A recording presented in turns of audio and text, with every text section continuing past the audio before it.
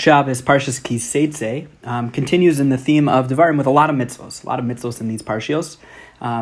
And it talks about who you can marry, who you can't marry. And in Parshas Ki Seitze, Perek Chav Gimel Pasuk Daled, it tells us, Lo yavo Amoni u'Moavi b'kahal Hashem, that no Ammon or Moav person, and the Gemara talks about if it applies to women or not, but no person from Ammon and Moav can enter Kahal Hashem, can enter the Jewish people, the congregation of Hashem, Gam Dor Asiri, even the 10th generation. Lo yavo lahem b'kahal Hashem ad olam, never. They can never be allowed in. Al Devar, why? So the Torah tells us, Al Devar asher lo kidmu eschem belechem u'v'mayim, when we were passing through, they didn't come out with bread and with water, b'derech b'tzeichem Mitzrayim, when we were leaving Mitzrayim, v'asher sachar alecha as Bilam ben Beor, and on top of that, they hired Bilam ben Beor, Aram Narayim l'kalecha, to curse us. So this is pretty bad. They hired someone to curse us, absolutely. That's a big deal. They also didn't give us bread and water, which is not nice. However, you have to wonder, never to be allowed married in. I mean, sadly, there have been many nations throughout history who have done far worse than this to the Jewish people. They've killed us. They've tortured us. They've destroyed Beis HaMikdash. They've destroyed many facets of Jewish life, and we don't have such a rule. We don't even have such a rule for Mitzrayim. Mitzrayim enslaved us for 210 years. They killed our children. They did horrible things. It seems like what the Mitzrayim did was worse than to not offer us bread and water and to hire someone to curse us. That was unsuccessful. Why are we so harsh towards Ammon and Moab, never allowing them in? So there are many answers given to this. Just to name a few, Rachamim is such a critical trait. You know, one of the many musars of these psukim is that Rachamim, mercy, is a critical trait for the Jewish people. The Gemara in Yevamos on Davai and Tesamid Beis says that there are three qualities that basically all Jews have. They're Rachmanim, we are Baishanim, and we're Gomlei Chasadim. Right? We are merciful, we are Baishanim, which means we're modest, we're bashful, and we commit acts of chesed, and Rachamim is like a critical trait. The Medrash Rabbah points out that you could even think about it, the Jews didn't even need bread and water. What's the big deal? We had man, we had a be'er, we had a well following us. We didn't even need it. So it was like they couldn't even act in a decent way towards us, knowing that we didn't need it. Moshe Rabbeinu offered, we're going to buy, we'll pay extra price, we'll buy the food and water off you, even though we don't need it. We just want to pass through, it'll be great for your economy. They still said no, right? They wouldn't let us. Reb Chaim Vital in Shari Kedusha writes that if you notice in the Torah, midos, character traits, are not mitzvos. Mitzvos are separate.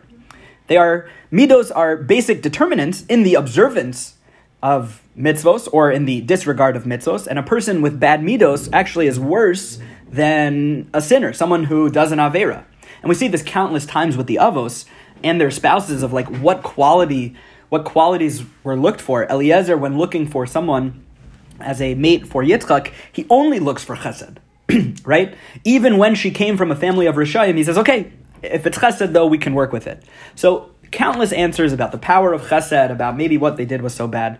But I wanted to share a different answer, one that I really haven't seen anywhere else. I heard it in a Parsha shir. Many years ago, I used to live in Queens, in Kew Garden Hills, and there was an amazing Parsha shir on Shabbos morning by Rabbi Noach Olbaum.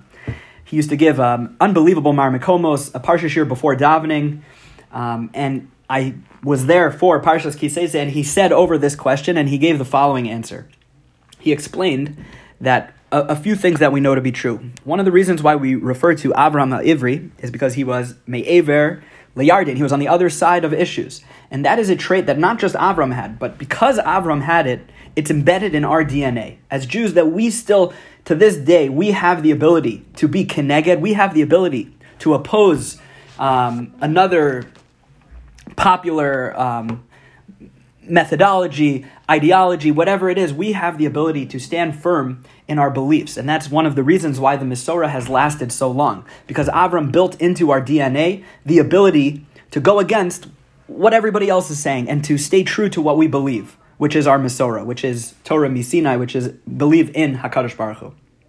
So taking that and putting that aside for a second, he also explained that Rav Dessler in Michtav Eliyahu introduced us all to a concept called Nekudas HaBechira. Nekudas HaBechira means a point of free will.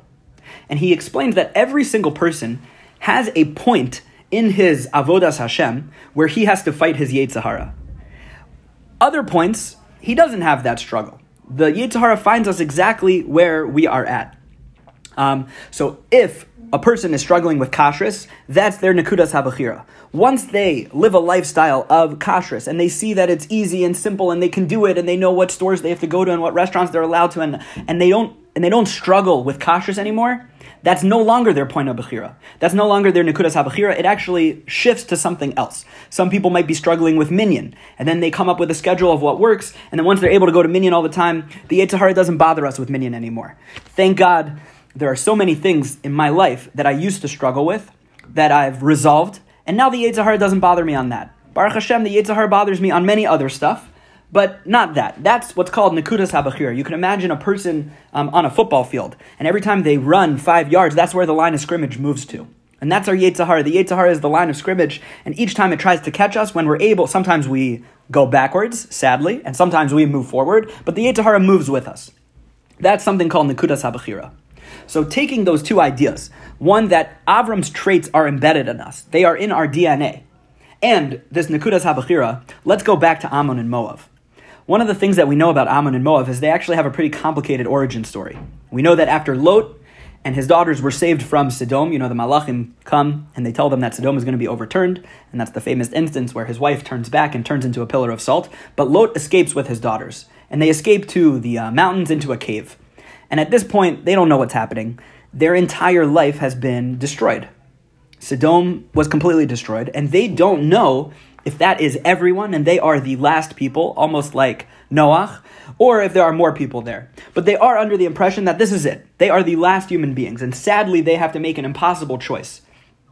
His daughters, realizing that it is their responsibility to repopulate the world, and Lot probably also realizing what has to happen, Lot gets very drunk, and he has a relationship with his daughters. And two nations emerge from this union. One is Ammon, and one is Moab. So Ammon and Moab are directly from Lot. And one thing that we know about Lot, if Lot had to embody one character trait, one thing that he picked up from Abraham, it would be the mitzvah of hachnasas orchim. Lot is someone, I don't know how many people we can actually say this, Lot is someone who was moser nefesh. He risked his life just for the mitzvah of hachnasas orchim. These three random strangers show up, they end up being malachim, but he doesn't know that. They show up to his house, and there's a rule in Sodom that you're not allowed to have people, and he has people over, to the point where the city is banging down his door to let these people come out, basically to kill them.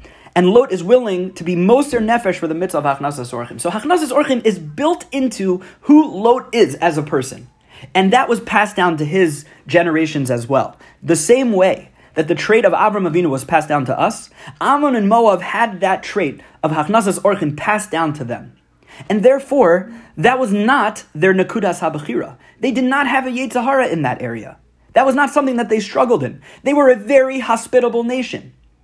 And yet, they still wouldn't let the Jews in. They still wouldn't let the Jews in. And says Rabbi Olbaum, we can deal with a Yetzer Hara. Baruch Hashem, everybody has a Yetzer Hara. A person sins, they have a Yetzer Hara for it. We get that. We have tshuva. It makes sense. But to sin without the Yetzer Hara, just for the sake of it, just to be nasty, just to be mean, to go against something that is ingrained in who you are, and to say, no, we're not going to let you pass, even though it benefits us, even though it would help everybody involved, and even though this isn't even something that we have a Yetzer Hara in, this isn't where our nekudas habachira is, to still say that we can't go in, that we can't be in their land, says Rabbi Olbaum, they can't enter, they can't be part of the Jewish people. They don't know what it's like to be Jews, right? To be a Jew means to stumble, it means to fall, it means to have a Yetzer Hara, but it also means to be able to rise to the occasion and to help other people. And as we said, rachamim is such a critical trait. But apathy, someone who just doesn't care, not because they have a desire to do the opposite, but they just don't care, that's not something that we can deal with. So Amir Hashem, as we continue through the month of Elul, let's internalize this.